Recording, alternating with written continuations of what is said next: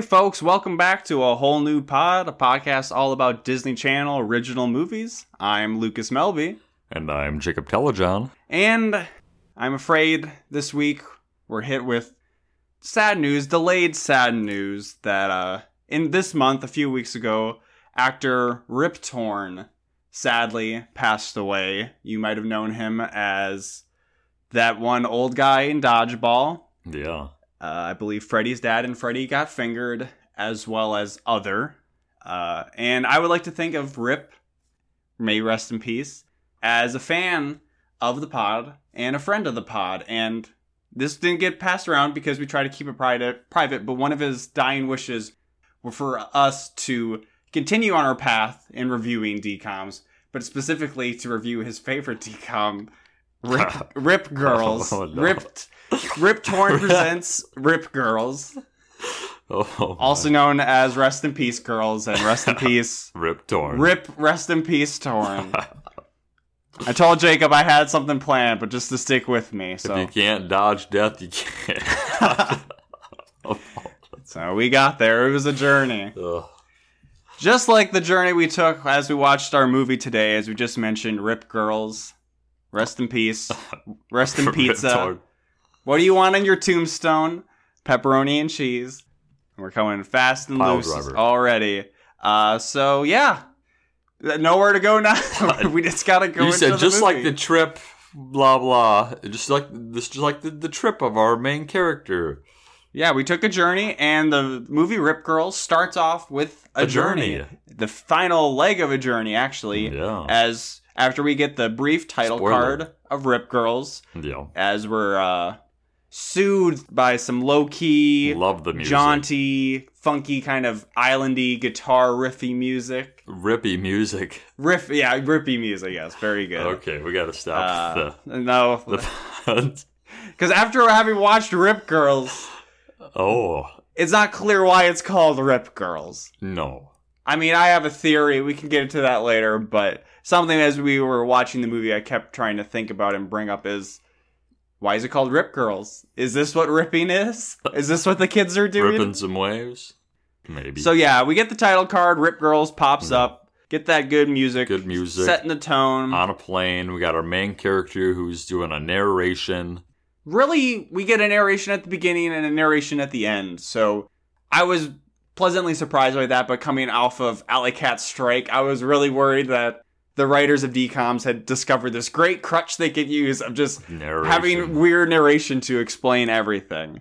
Yeah. But in this narration, we're seeing Sydney, not in the narration. It's not a freeze frame as opposed to So Alley Sydney Cat's is in a plane that is descending into Hawaii, landing on one of the islands. Yeah. And the narration is talking about how she grew up on Hawaii, apparently, but she hasn't been back for a while. She doesn't remember anything. And it must have to do with something that happened with Mom. Yeah, you'd think. So we're already setting up some tragic backstory for our character. Yes. And Sydney looks over at her dad, and who we'll soon learn is her stepmom, Elizabeth, who are on the plane as well. But they're not sitting by her. They're sitting in two seats, and there's a third seat by her dad that he just has like his bags in, and Sydney's just sitting by herself somewhere. And I just thought that was really strange. Just for range of motion for all of her picture taking she's doing. This is a pre-2001, pre-9/11 movie where you could just bust out your camera and electronics and take pictures on the plane as much as you wanted. I guess maybe it's a small detail that she's not sitting by her parents to indicate that she's kind of distant from them and she's having some issues. Ooh. That's just the deep cerebral nature of what you're Rip digging. Girls. You're ripping that out from the movie? Right out of it. We get to the destination that they were flying to Hawaii for, which is a big house, which is also a plantation. So it's a house and farm area that's tied to a great deal of land.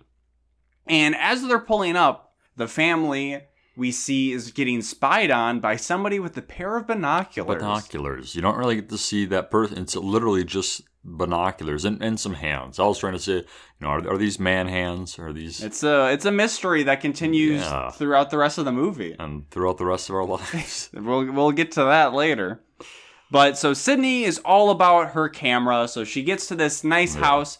But the first thing she wants to explore is the scenery, the location, checking out the island of Hawaii.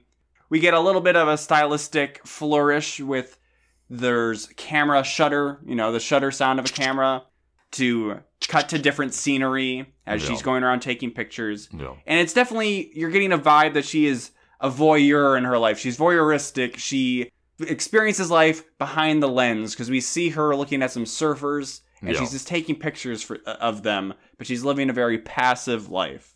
Yes. It's deep. There are some deep aspects to this movie that actually are written fairly well. But after choosing to walk around instead of exploring the house first, then she goes in to explore the house. She encounters a cat. Spooky cat. Yeah, it's an almost jump scare, but it's pretty tame. We'll see the cat a little bit later. Which she ends up following because it runs away. Yeah. And this cat eventually leads her to another building. Yeah, as I said, we'll get to that later. But then her parents come in, and I don't know where her parents were, because I just figured they were in the house. But then they come into the house, and then we're greeted by their attorney, who I don't know if we actually ever learn his name. But the attorney, I don't know how Hawaiians normally dress, but I feel like they're really pushing a heavy Hawaiian stereotype with this guy, because he's come in and he's got a Hawaiian shirt on. Sandals. He maybe is wearing leis, or a set of leis, but he gives Sydney, and he did not say the classic joke of "you just got laid." Oh, wow. Because he's a professional. And she's 13. But he's talking to them, and it's kind of interesting in a DCOM way that Sydney's kind of looking around the house as the attorney's talking to the parents. So the details that are very important to the thrust of the plot as this movie will go along are very much in the background and almost inaudible at times. So we hear something about 2 weeks. So we got to have a deadline, some kind of ticking clock in our DCOM. So 2 weeks is how long they're there to be able to sell the plantation or something. Yeah. That's what I get out of it. Something along those lines, because Sydney, I don't even know if we get this right now either, but eventually we'll learn that Sydney inherited this plantation from her aunt. So her mom's sister, her deceased mom's sister. Correct. Which... We don't know how the aunt died, because she wouldn't have been that. But this is a very relevant plot. It's something everybody can feel. I've inherited plantations in Hawaii before. It's very relatable for the average DCOM viewer. Absolutely. It doesn't get into You Lucky Dog territory completely. There are some aspects that reminded me of You Lucky Dog. I didn't even think about that connection. That's very true. But as the attorney is talking to the parents, Sydney is exploring the house still, and she finds a picture in a cupboard of a hot surfer lady who turns out to be her mom. She's 16. Oh. She was probably she was of legal age, I'm sure, in this photo. She looked like she didn't look like she's 13. She didn't look like a Sydney, okay? You're burying us further there. What do you want on your tombstone, Jacob? So she thinks, could this be my mom? Because I guess through this we learned that she never knew what her mom looked like. Her dad didn't keep any pictures of her. And when her mom would have died, she was too young to remember. She was 2 years too young. Yeah, I think 2 years. It's established that she was young. 2. Yeah. So she brings the picture to her dad, and he's like, he's very deadly serious. He's taken it back. He's like, yes, that's your mother. I haven't seen that photo in 30 years. Can I borrow that? Oh. Sorry, Elizabeth, look away. But no, she keeps it. She puts it in her bedroom on her mirror, on her vanity. To look at and do other things with later. Wow. So next day is... Do you want to explain, Jacob? Because you were so excited to talk about where the cat leads her. Okay, so this cat that I had mentioned earlier, It's a black cat, like Salem. Yes, I skipped 5-10 minutes of the movie. but the cat leads her to, when we were saying, when we were watching the movie, to the next plot point, the next big thing, to the barn, the abandoned barn, which clearly hadn't been used in a long time. It's not even so much a barn, it's like a shack, and it's just filled with a bunch of random shit. It has There's an owl in there. Horse saddles, horse helmets, But anyways, she's following this cat around. It's meowing. It's knocking stuff over. The owl's hooing. We're getting close-ups of the owl. It's a weird, almost magical sequence of the cat seeming, very directly leading her to something. But, it's not a Halloween Town or anything. It's just a normal cat. And I don't know if the board... Spoiler, I don't know if the board got knocked down from the cat. Yeah, I don't remember either, but as she's looking there was like a loud noise, and then she looks up, and then there's this surfboard up against the wall. So as she's looking for the cat, she finds a surfboard. The surfboard will turn out to be an old surfboard, at least, 11 or so years old. Ooh. But it seems in very clean condition. It's pretty sparkly new looking in this shack full of a bunch of rundown shit. Yeah. So ignore that. That's not important. As she's leaving, she just is carrying this. I don't remember. Yeah, she was carrying the surfboard. She carried the surfboard out, and she's walking down the path that she'd walked up to the barn when someone comes out of nowhere on a bike, and she crashes. And we soon find out that this girl's name is Gia, because they introduce one another. Mm-hmm. So Gia's talking about surfing because she sees that she has the board, and she's like, "Oh, do you surf?" I don't think Sydney really says, like, I do. She just kind of is like, yeah. You know how it is. Yeah, something. She was just kind of... She was asking her, like, how does the board ride, I think, or something. You know how... Very, vague. Yeah. Kind of how I would deal in a situation where I was confronted with somebody awkwardly like that. And she shows Gia some of her pictures on her computer, and Gia's like, "Oh, have you ever, tried to get down in the action?" And Sydney's like, "Oh, I don't know." But it's going to happen because that night, weirdly, over a game of chess, Sydney and her dad are playing chess. Yes. And her dad's like, "Oh, maybe we'll go on a hike to this valley or something." And Sydney says, "Hey, maybe I could just go to the beach." And Elizabeth Elizabeth trying to be the best stepmom she could be. "Oh, that's a great idea. We could pack a picnic lunch." And she's like, "Bitch, you ain't my real mom. I was saying I'm going to go to the beach alone." Damn. And then her dad is like, "Oh, I'm not having any of that. You know about riptides, undertows, rip girls." And I think that's actually... That makes sense. That is the etymology of rip girls is riptide. That's the only thing that makes sense. Wow. Yeah. There you go. All right, pack it up. That's been an episode. That's a wrap. That was Rip Shortest episode ever. So Elizabeth, still trying to be a good stepmom's like, "Oh yeah, sure, she can go by herself." And the dad reluctantly allows her. Because he knows. Yeah.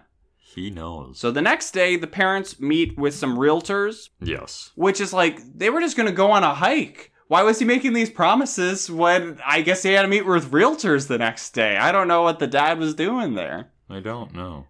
Whatever the case may be. Sydney goes off to the beach on her own.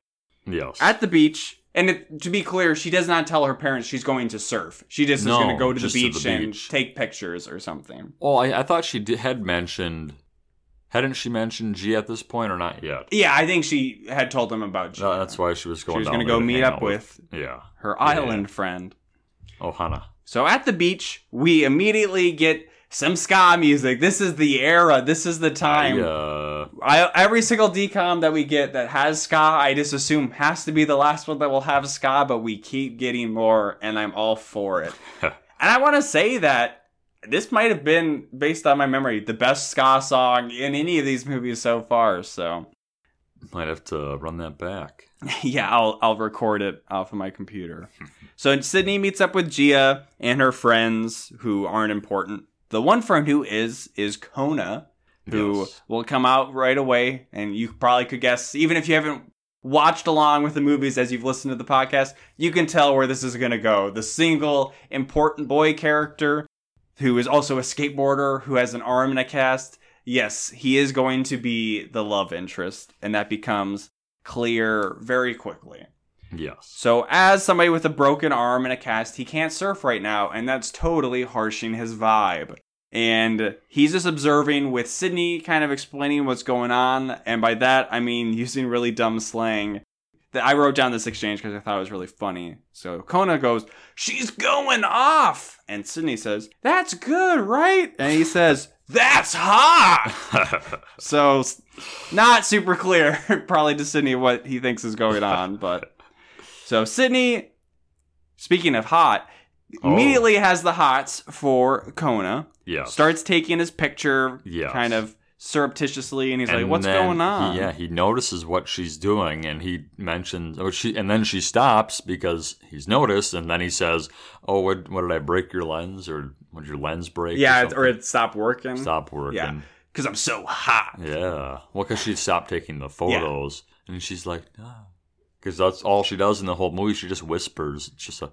Jacob mentioned that. To be fair, she maybe could speak up louder with some of her line deliveries, because sometimes it's maybe a little hard to hear what she's saying, but she's purposefully soft-spoken to, again, hit home her, standing back, experiencing life passively behind the lens of the camera. Yeah, that sort of thing. And this might have been the beach scene that we see the binos again. The binos? Oh, no, not yet. Next one? Okay. Yeah, I think I'll have that marked down. So I'd say in the pantheon of love interests, at least as far as boys we've had in DCOM so far, Kona's okay. Definitely the cutest. He's not as, boring as, I don't even remember the kid's name in Xenon, who, was hardly a thing. He has some weird quirks about him. We'll get to one in a short little while. I don't even really remember there being a boy in Xenon. That's exactly what I'm talking about. I remember the main dancer, dude. No, it's not I don't even... Protozoa. Yeah, I was going to say amoeba or something. All right, Xenon 2, the sequel. When's that coming? Oh, soon. So after she stops taking his picture and he's kind of, I don't know, flirting with her or whatever, he's like, well, hey, why don't you get out there and surf? And she's like, oh, no, I can't. But Gia and company quickly come up, talk her into surfing, teach her the basics. Yeah, well, I mean... Still, at this point, everybody thinks that she can surf, and he's, kind of digging into her, oh, why not, whatever, oh, maybe have you never surfed before? Have you never done this? And she's just like, no, I've never. Which is something that comes up. How could you never have surfed? Something that comes up later on in the movie is somebody accuses her of lying about her surfing ability. But it's very clear that she is taught how to surf by this person, which happens right here, that she's being taught how to surf. So she wasn't lying about her surfing ability. It was very clear that she didn't know how to surf.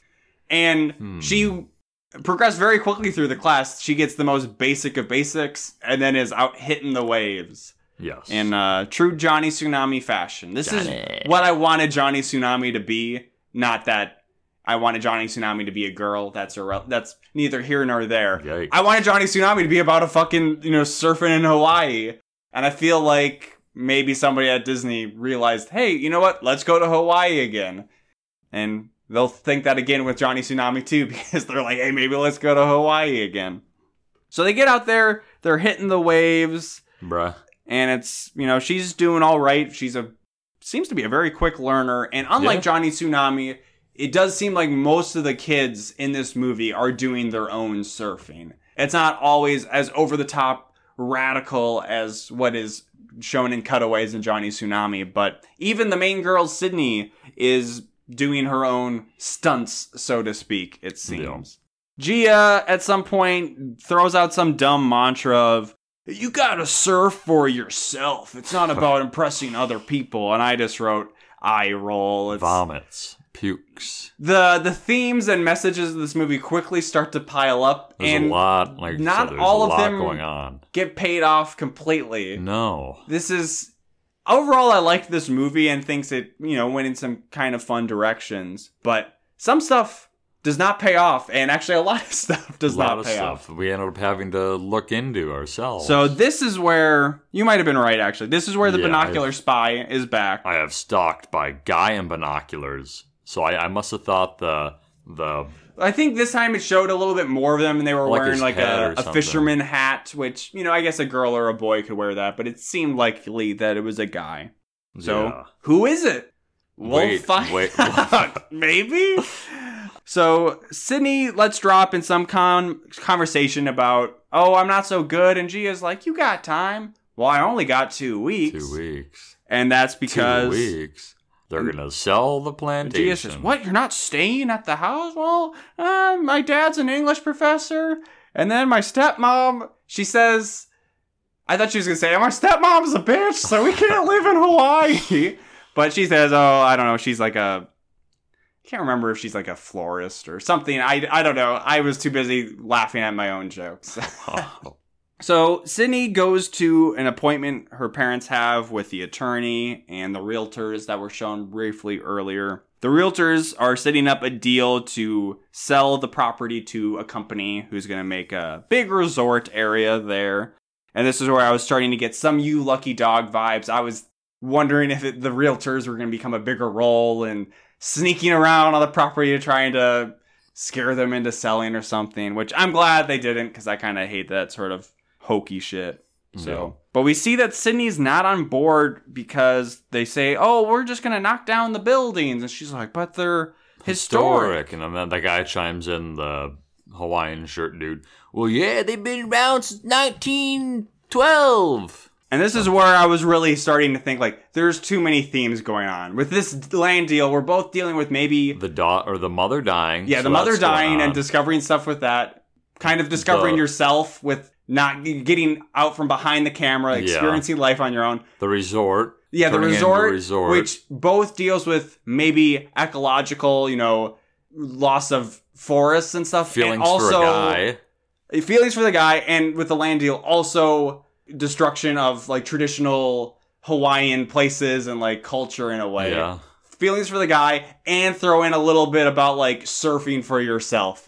And there might even be like one or two with like the dad later. We were 45 minutes, I think, in at this point. I think it was even a little less than that. Oh my. So there's a lot going on in this movie.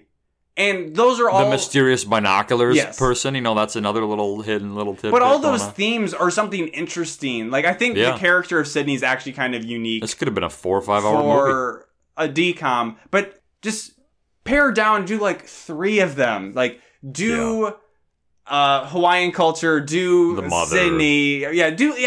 Cut out probably the Sydney stuff, like, even though that's interesting, but it's like, do Hawaiian culture, do discovering about your mom who died. Yeah. That's it. This is a 90-minute made-for-TV movie. You gotta have and you the are guy, shoving though. so much into it. Guy feelings. Well, that's a very minor part in all undertone. Of this. Correct. With that being said, Sydney goes out for another surfing outing. Yes. She's with Gia, and she's doing a lot better.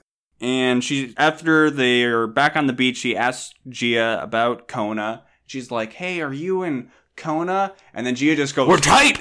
Tight! Are we tight? Yeah, he's like my best friend. And then it comes out that, like, oh, do you like Kona? And Sydney's like, meh. And part of what Gia's like, yeah, he's great. He's a great listener. He's a cartoonist, which is... the one interesting quirk about him, completely out of left field. He skateboards, he's got a broken arm, and he can draw caricatures. Yeah. So we'll see some of the fruits of his labor later on. Jacob, I think, thought they looked better than I did, but I thought his cartoons He could have been working at Valley Fair doing those. Yeah, that's fair. Well, he could be working on a beach in Hawaii doing them for tourists, too. So they go out one more time. Sydney is like, oh, I don't want to, but Gia's like, nah, let's hit these waves. They go out. Sydney gets pulled under, presumably by a riptide, a.k.a. a rip girl. This is the rip girl moment right here. Wow. She gets pulled under. I guess she hits her head at some point because she has a cut later. But she gets saved by Kona, who just goes out into the sea, fully clothed. Yeah. Jacob really wanted him to take his shirt off. Well, I thought it'd be easier to swim. He just jumps in with, like, this really baggy, like, Hawaiian shirt on and had, like, probably his shoes. Maybe he took his shoes off. I don't know. He couldn't take his cast off, though. No, he had the cast, so he's swimming. I was joking that it'd be really funny that as he's trying to save Sydney, he just, like, whacks her in the head with the cast, and that's what gave her the cut, actually. So Gia gets her out on shore, and they take her to Gia's mom. Yes. Who I like to refer to as G-Ma at times, though she does have a name of her own that we'll learn shortly. Sydney wakes up, and she's amongst all of this traditional Hawaiian decorations. We got kind of tiki stuff. I don't know if that's the right term, but just the aesthetic of Hawaiian culture. And that, I guess, will become important to her, because technically she is at least half Hawaiian. Yeah. She's talking to Gia's mom. G-Ma? And she's like, you look just like her. And Sydney's like, who? Oh, why? And it turns out that she's talking about Sydney's mom, and that the board Sydney has, it was also her mom's. Yes. And it's broken, but Gia's mom says she can fix it. So we get to hear a little bit about Sydney's mom here, and we didn't mention this earlier, but on Sydney's board it says, I think something along the lines of Nani Luha or Loha. Her mother's nickname. Yeah, it's her nickname. I don't think they translate what it means. I was going to say, I don't know. Kind of a long fucking nickname, though. Nani Loha. That's 4 syllables. Nani? Yeah, Nani? It's Nani. So, Jima, who is named Malia, or sometimes... Actually, no, I think they just call her Malia. I think one time it sounded like they called her Leah, but I think I just missed the Ma part. I heard this is Gia's Ma, Leah. These jokes could go on all day. So, to help her discover some of her Hawaiian roots, Malia takes Sydney on a long excursion, partially on ATV. With helmets. They have helmets on for safety. And then it's a hike, and it looks very much like a scene from Lost, because Lost was also filmed in Hawaii. So that was what... Filmed on set. Yeah, filmed on... Same with on Jurassic location. Park. Jurassic Park was also filmed in Hawaii. Wow. So scenery seems familiar. Yeah. Nostalgic for better things than ripped girls. But they look out at this beach area that I guess was a place where Sydney's family had traditionally held some ceremonies that dealt with whales or something. We'll get to see what one of those looks like in a little while. Boy. She gets brought home it's like dark, so it's close to night, so she's been gone most of the whole day. Her dad is out looking for her, but stepmom Elizabeth is there. Dad gets home and comes in to see her, and she's like, oh, how did you get hurt? And Sydney's like, well, I'll tell you the truth. And she says, and this was, I thought, something surprising for DCOM. She doesn't lie, and she brings up actually like a good understanding of like who she is as a person, where she's like, well, I wanted to be more active, to like get out there and like try things and not be like standing back. So that's what I did, and I served. And he's like, what the fuck? Because that brought back some Vietnam flashbacks. Why would you do this to me? It's like the town in Footloose that does. There was one rule in this house, and it was no surfing. No. So he tells her, go to your room, but to get there, she's literally dragged by Elizabeth. Like, she's resisting, but she's getting dragged away. She's like peaked, yeah.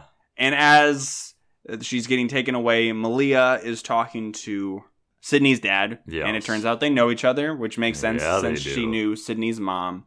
And they're just arguing, and Sydney's overhearing what they're arguing about, and it's, mom and Hawaii shit. She's gotta know what her mother did. Yeah. Gotta know her mother's history. Typical stuff. Mom and Hawaii shit. Yeah. So, Sydney's in her room, and Malia goes home. Elizabeth starts to talk to Dad, who I don't even remember. I think his name's Ben. She starts to, like, kind of push back, not physically, verbally, to be like, hey, what's going on? Like, you've been acting weird. You gotta get over this shit. You gotta get over her. There's, like, this whole thing about the father, like, I had mentioned it during the movie, where it just seems like the movies and like the actions and like how it's affecting Sydney, they're all just from the father's emotions. Everybody's got daddy problems. Driving the movie.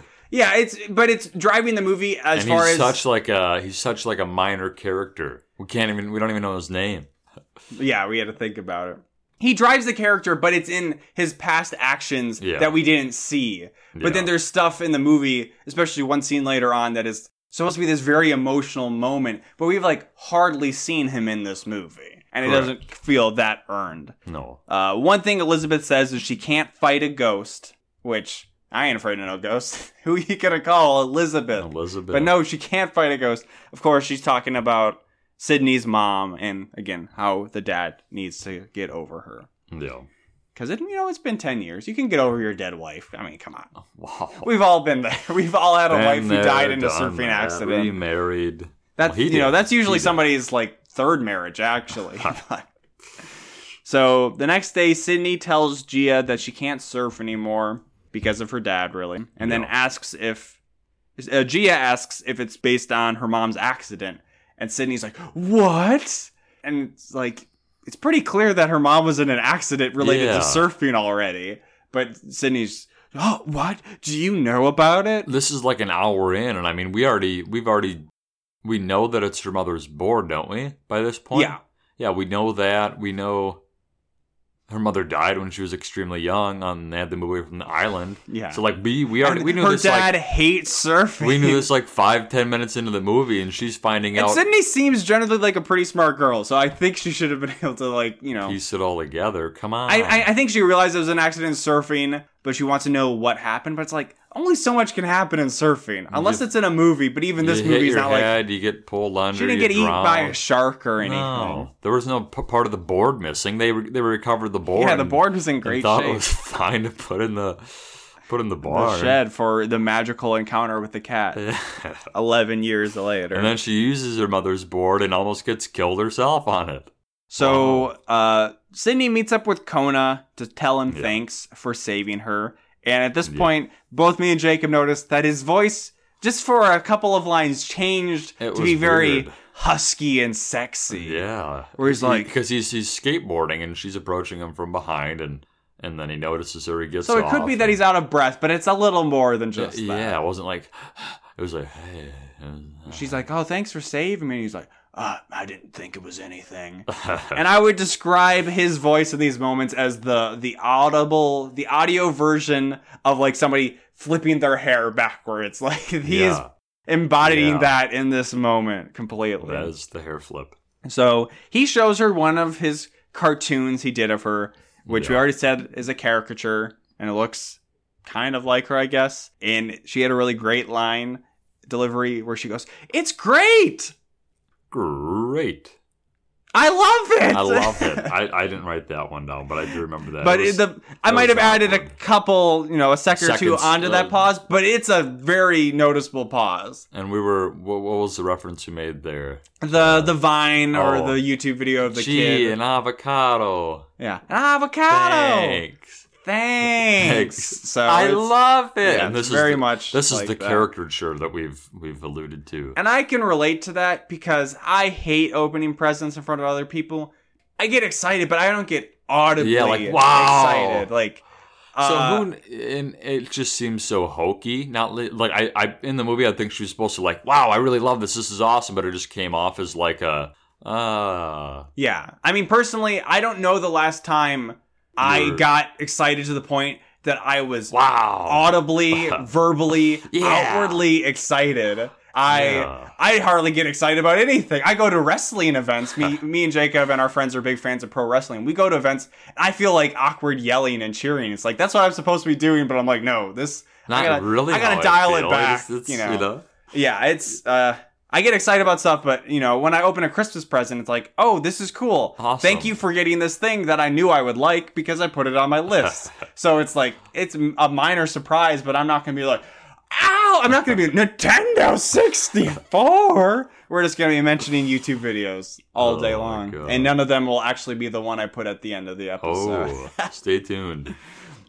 So I'll always listen to that too. Some of you may not have caught on. After the closing song, there's always a little sound bit that Lucas will throw in there. It's for the true fans. So if you haven't heard them, go back and re-listen to all 14 re-download episodes. them and 15 episodes, whatever we're at. Take your family's phones, your family's devices, just download every single episode on all of them. Have your mom listen, your dad listen, your brother, your sister, your significant other.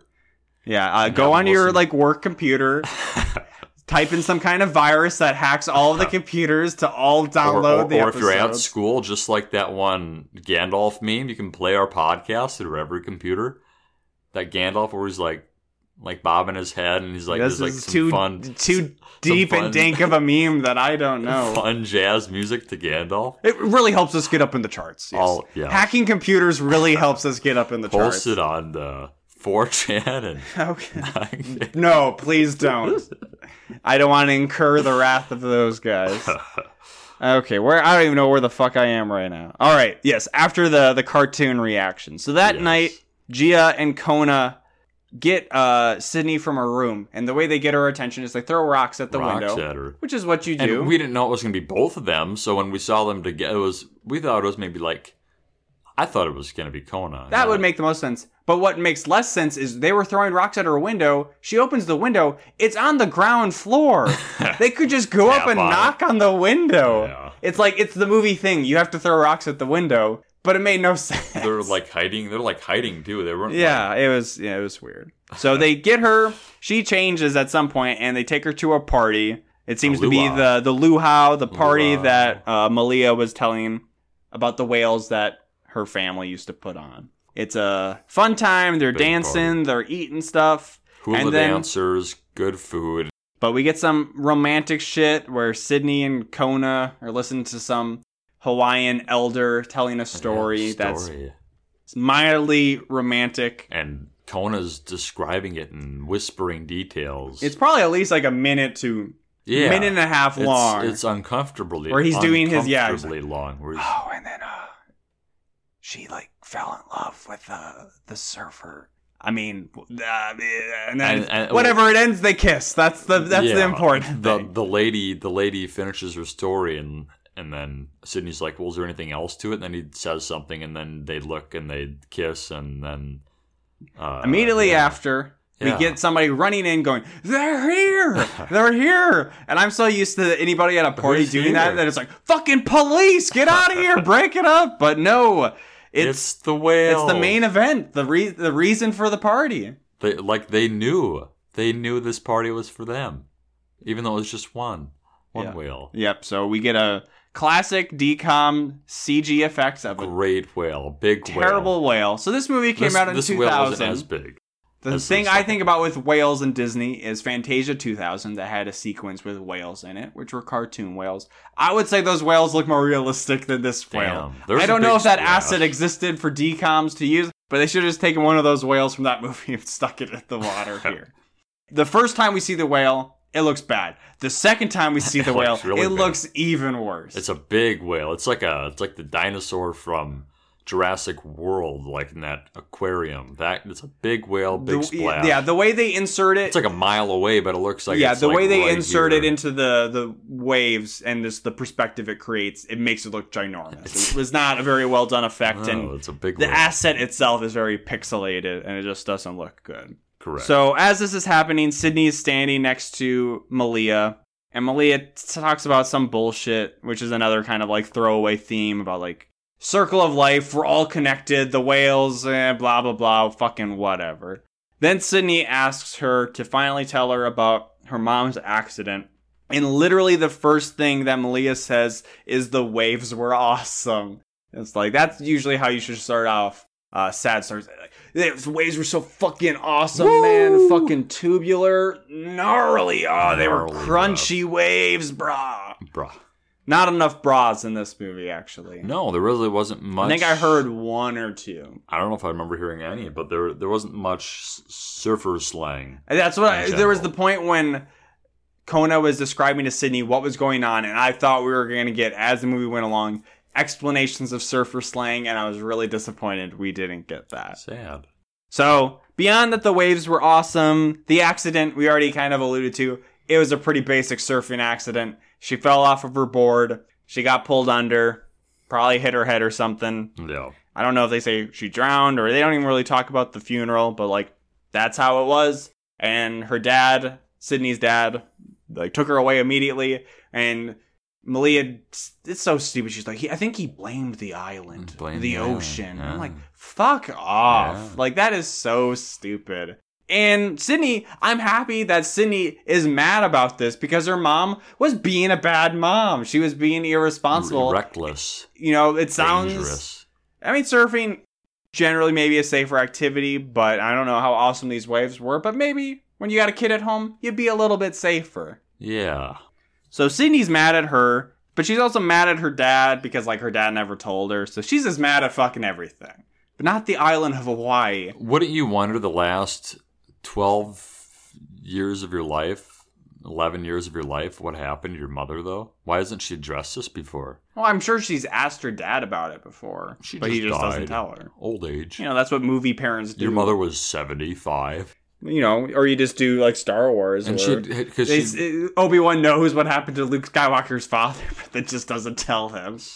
Because she had never even seen a picture of her mother. And yeah, until they got there. So how did she know that picture was her mother? Because she had it, she felt it in her heart. Yeah. Ohana. I think that's what she says, though. I just felt it. So she comes home. She's mad at Mom for being irresponsible. She's mad at Dad for not telling her about it. And she goes in and rips up her picture of her mom. Rip girls. Yep, that's actually the rip there. We got it solved. All right, episode over. The mystery is finished.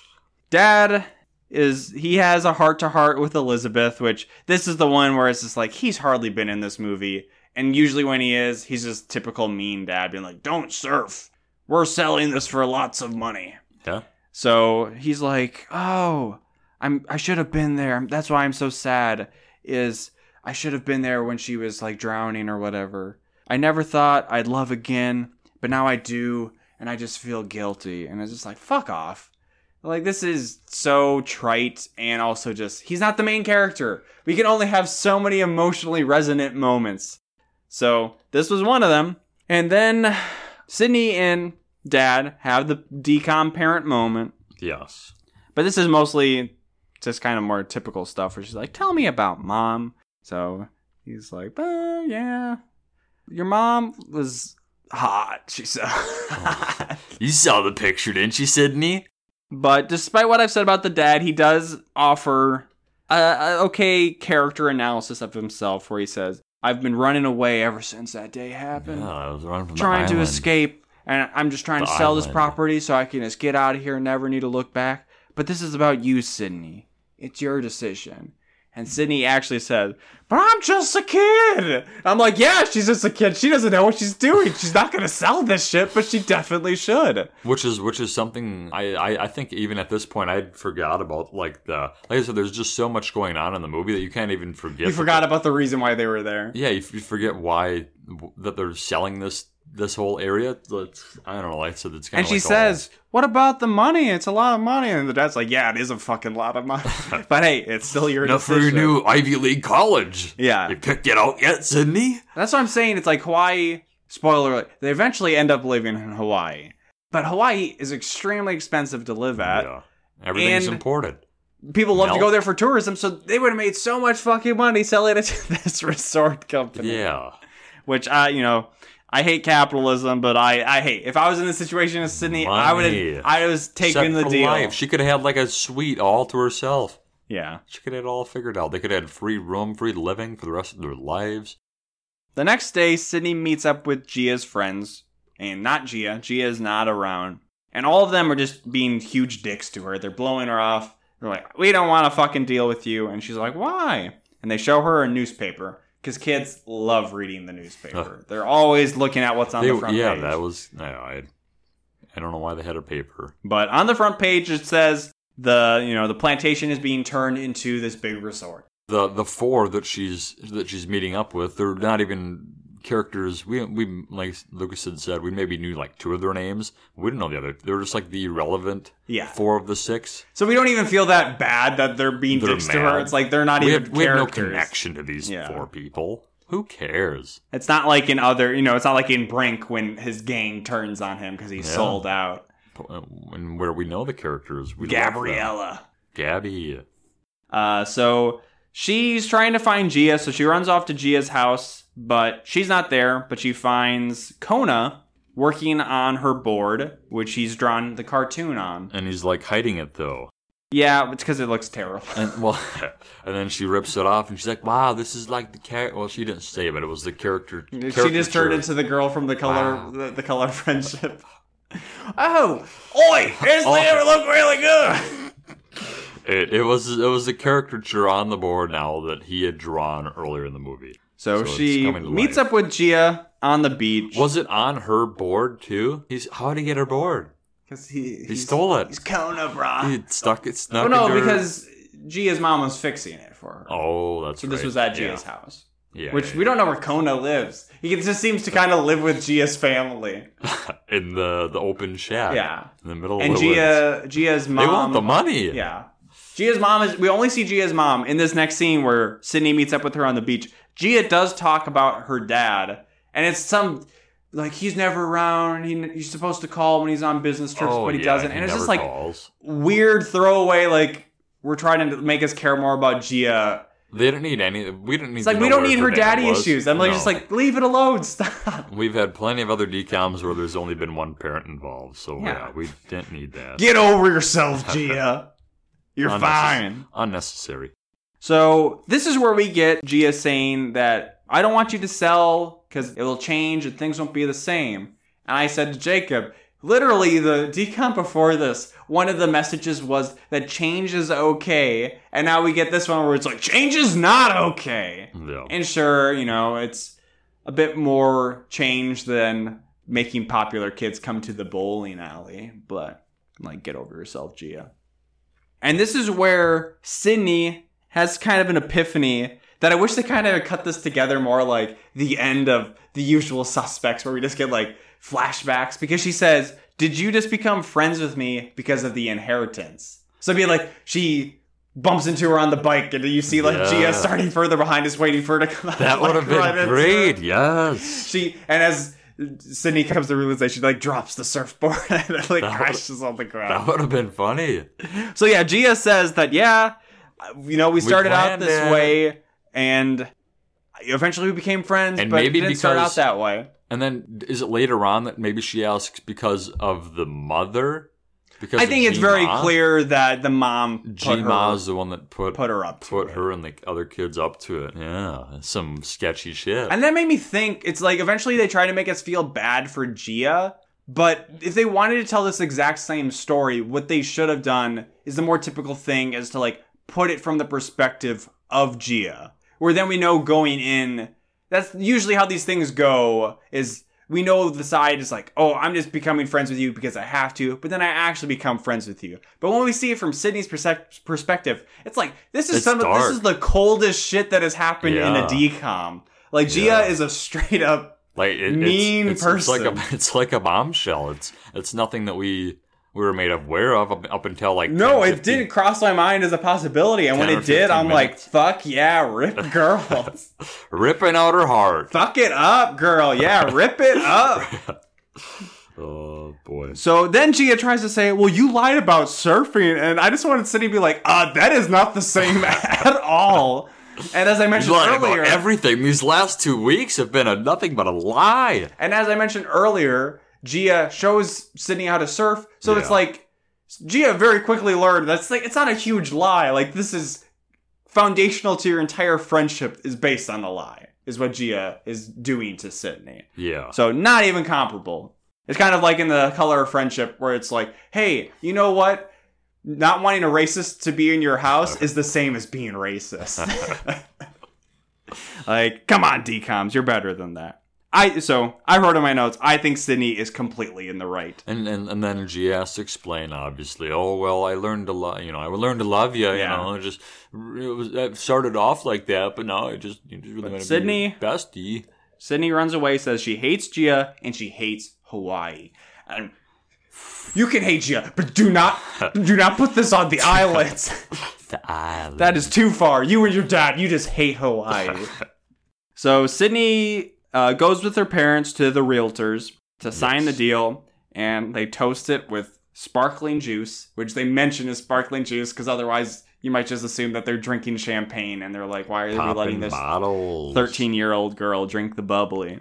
Bubbly. And she's about to sign, and this is some real dumb shit. So think about where she is in her mind. I want to sign these papers because I learned that all of my friends here were basically lying to me. So she's signing these papers, and she looks out through the window, and she sees all of her friends. Because they've planned it. They're getting into the van. It's like this easily could be another manipulation by them. They're like, okay, so we know we're going to sign the contract. Let's rent a van because none of us are able to drive. Yeah. So who's driving this? It's G-Ma. Yeah, she's in on it. She's fucking working. It's the long con. Look at She's awful. So yeah, she just sees them piling into the van. She knows that all of them, the last interaction she had with Gia, she learned that she lied to him, or lied to Sydney. And she also implied that, like, Kona was maybe, we forgot that. She also said that Kona was maybe lying too. And the last interaction she had with the other people, they just treated her like dicks and blew her off. But this is her, I do kind of like them, and I got this contract to sign. Should I sign it? And we just saw her do that, like, over and over. She'd bring the pen down, And then she'd pick it up, and then she'd do it again, and she'd pick it up, and then it cuts away when she goes back down. Well, this is also the point where the real estate agent, or not real estate, I don't know, one of them said, "You gotta get that Ivy League college. You've been looking at those, been checking those out." Yeah, they're laying it on thick. So yeah, it's right as, oh, is she gonna write it down? Cut away. She had seen the model of what the resort was gonna look like, and she was very tempted. Well, they even kind of cover up. I think at one point she said, "But Gia, it's gonna be like a wildlife reserve in parts. They're like gonna preserve." So it's like, it sounds like they're doing some of the right stuff. If you're gonna make a resort, it seems like they're doing an okay job. Yeah. And I don't know if we said this. And I don't know if we mentioned earlier that they're gonna turn the buildings into like restaurants and whatever, So they're gonna keep some of the history there. Yeah. So they're gonna make, try to make everybody. So let Sydney get that cheddar guilt free. Yeah, get that money, yo. But we cut away from the contract signing to Sydney running up to Gia's house, probably to find Gia, but she only finds Malia. I wanted to say back with the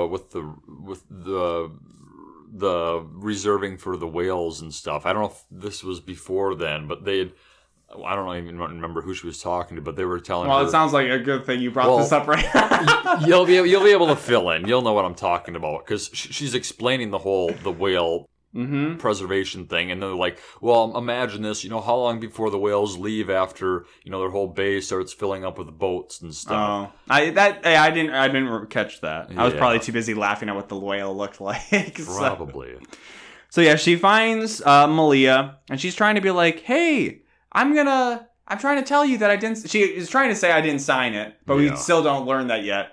But I would have just thought it was funny that she's like, I'm going to tell you how much money I made. I fucking hate you. You're a monster. But no, it's a nice little moment. Malia gives her a locket that has a picture of baby Sydney with her mom. And she looked older than 2 years old. I'll tell you that. She looked like you know a lot about judging the age of babies. Like 5 or 6. She looked like a kindergartner. No. Yeah, definitely. No. Here's a chubby kid. He's wrong. There's no way for me to tell you this or show you this, but he's wrong. Maybe we'll bonus content. No, I'll upload a picture on Imager and link it in the episode. Okay. I am not doing that. Didn't look too, though. I'll tell you that. So she gets the locket, and then she's like, okay, cool. Now I still need to find Gia, but she finds Kona instead. And Kona isn't like giving her the cold shoulder or anything. And she even says, are you talking to me? And he's like, well, what are we doing right now, bitch? Yeah. Cool guy. Cool Kona. So it's like, whatever. And she asks, where's Gia? And Kona says, oh, she seemed really sad and down, and I don't know where she went. And they run to the beach, and it seems that potentially Gia has gone, I don't know if this is where the DCOM wants us to think, but that Gia has potentially gone on a purposefully dangerous and suicidal surfing trip.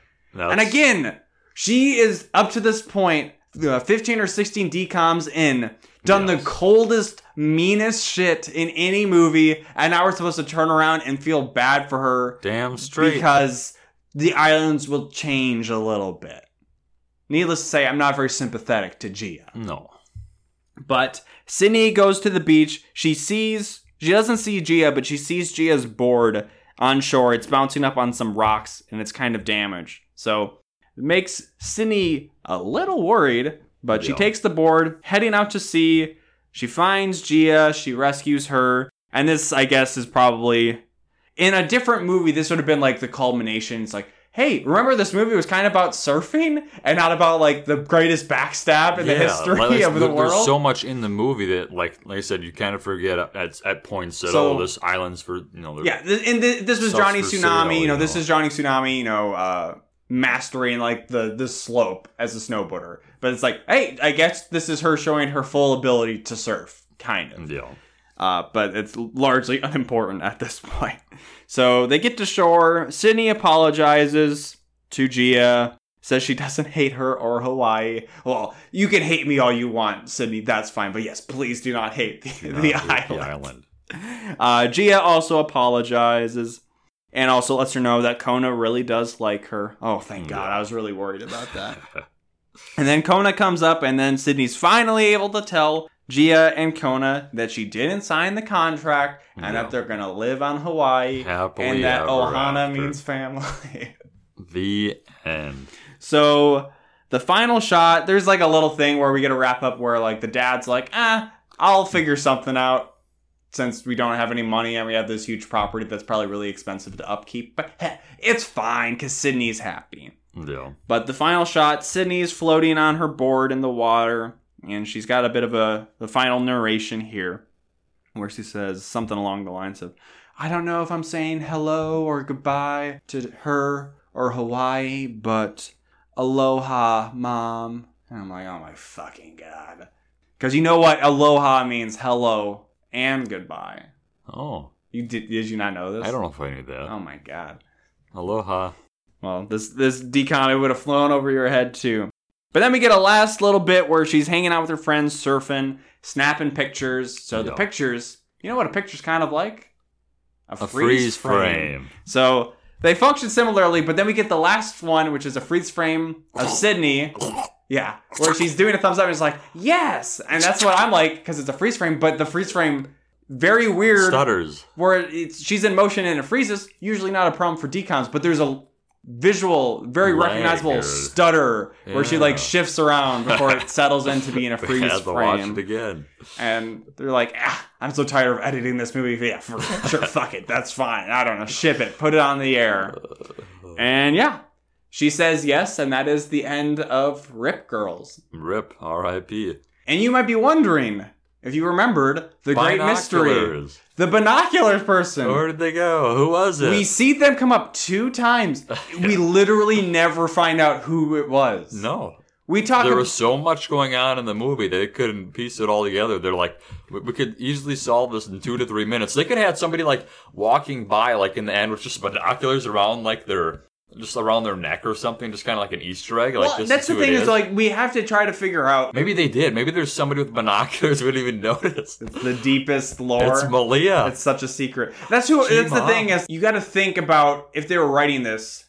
If they were writing this binoculars person, they had to have intended it to be somebody in the movie, and maybe that scene just got cut or something. Yeah. So it's like, could it have been Malia? Could it have been the realtors? Could it have been Kona? Oh, no, it couldn't have been Kona because he was with them. Yeah. And same with like the parents who thought maybe all the parents were spying on her. But no, they weren't, because in the first part of the movie, they were arriving. The writer probably put it in here. It's like, oh, this could be a fun thing. It's like, because sinister music plays when the person's there. So it's like, ooh, it's a cool mystery. The second time we saw that, I think I had said then, oh, is this going to be a person that's like trying to like hurt Sydney so she can't sell or something, something along those lines. But yeah, we never know.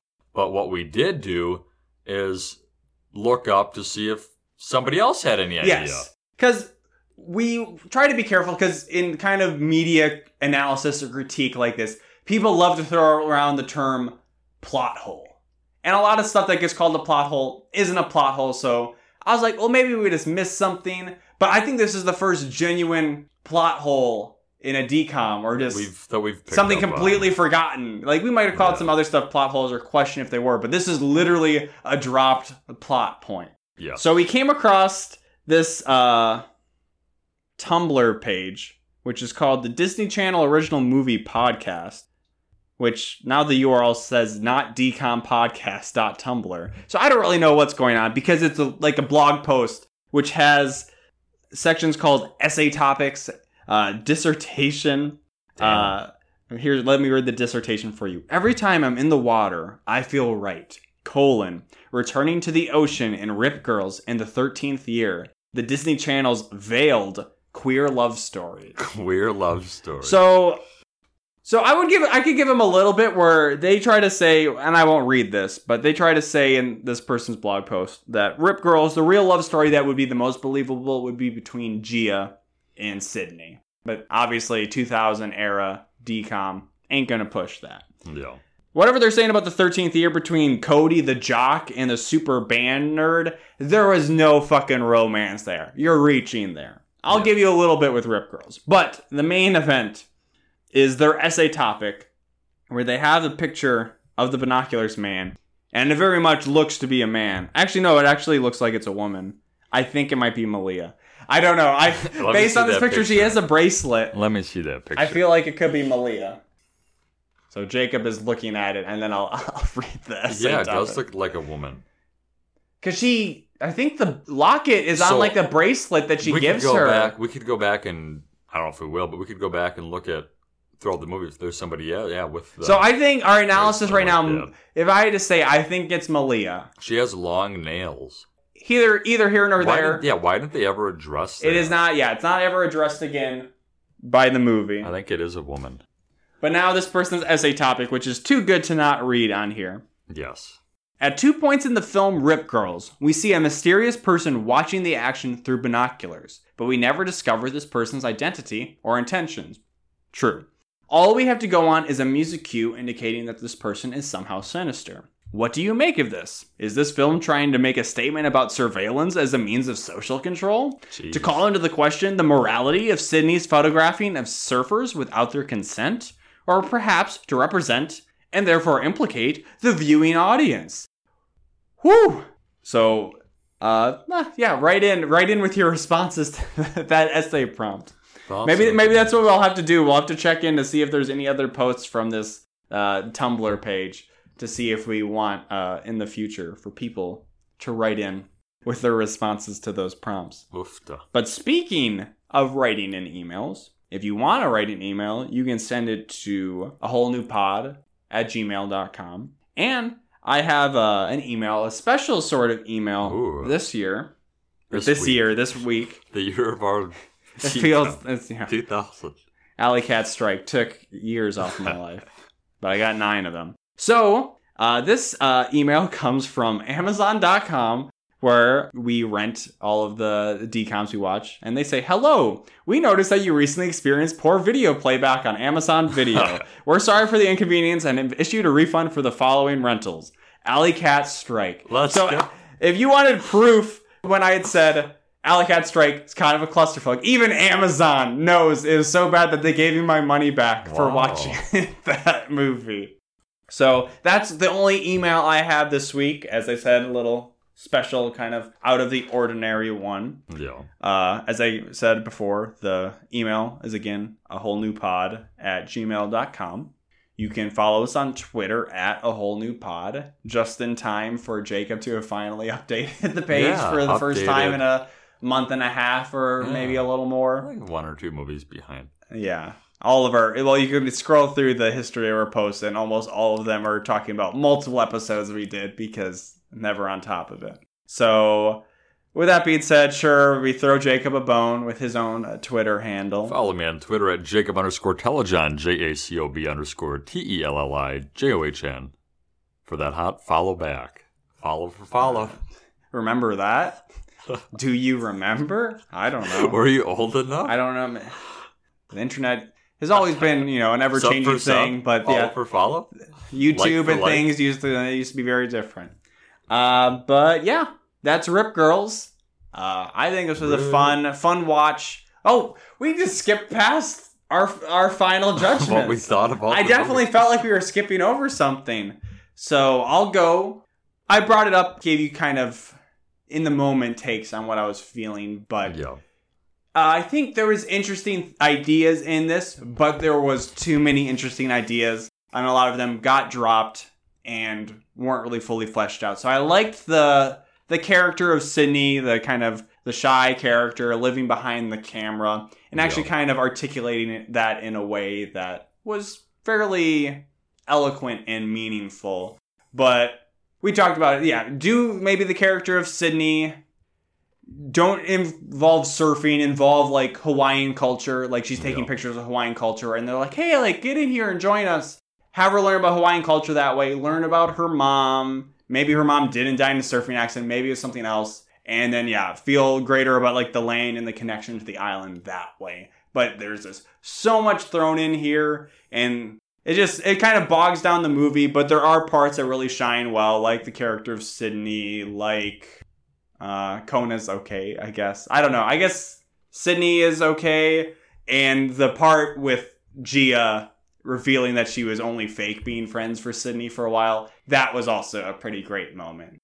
Overall, this one probably is still in like the middle of the pack where a lot of DCOMs probably live, but better than Alley Cat Strike, better than its Hawaiian counterpart of Johnny Tsunami. I'd take Rip Girls any day over Johnny Tsunami. It could have probably been 2 movies.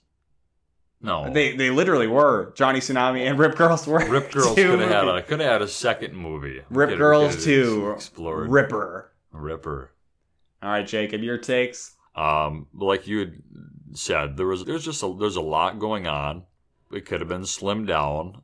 We got most of our answers answered in kind of messy ways.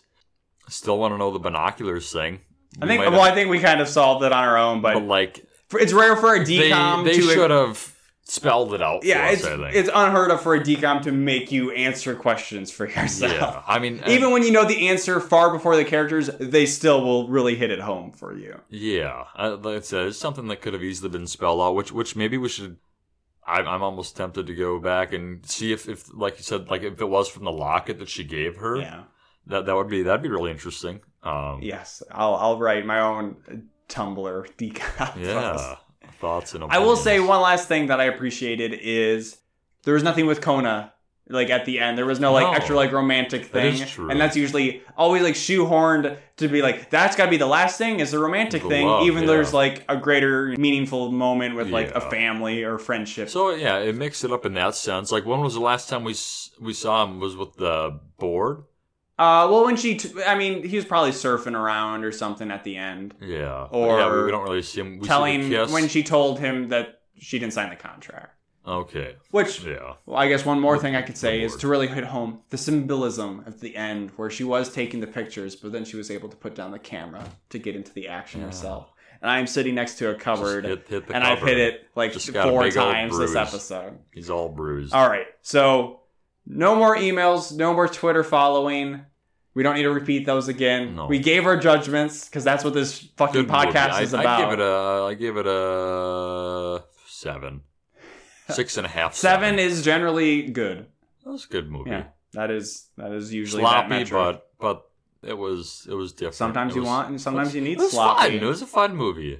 So this is a rare time where I have a source of inspiration that I will take the last words. Well, can I say something before yours? Well, you and Dustin is changing the rules all the time. Well, I thought it would have been something we joked about, but I just wanted to say aloha. Because that also means goodbye. Beyblades, let them rip!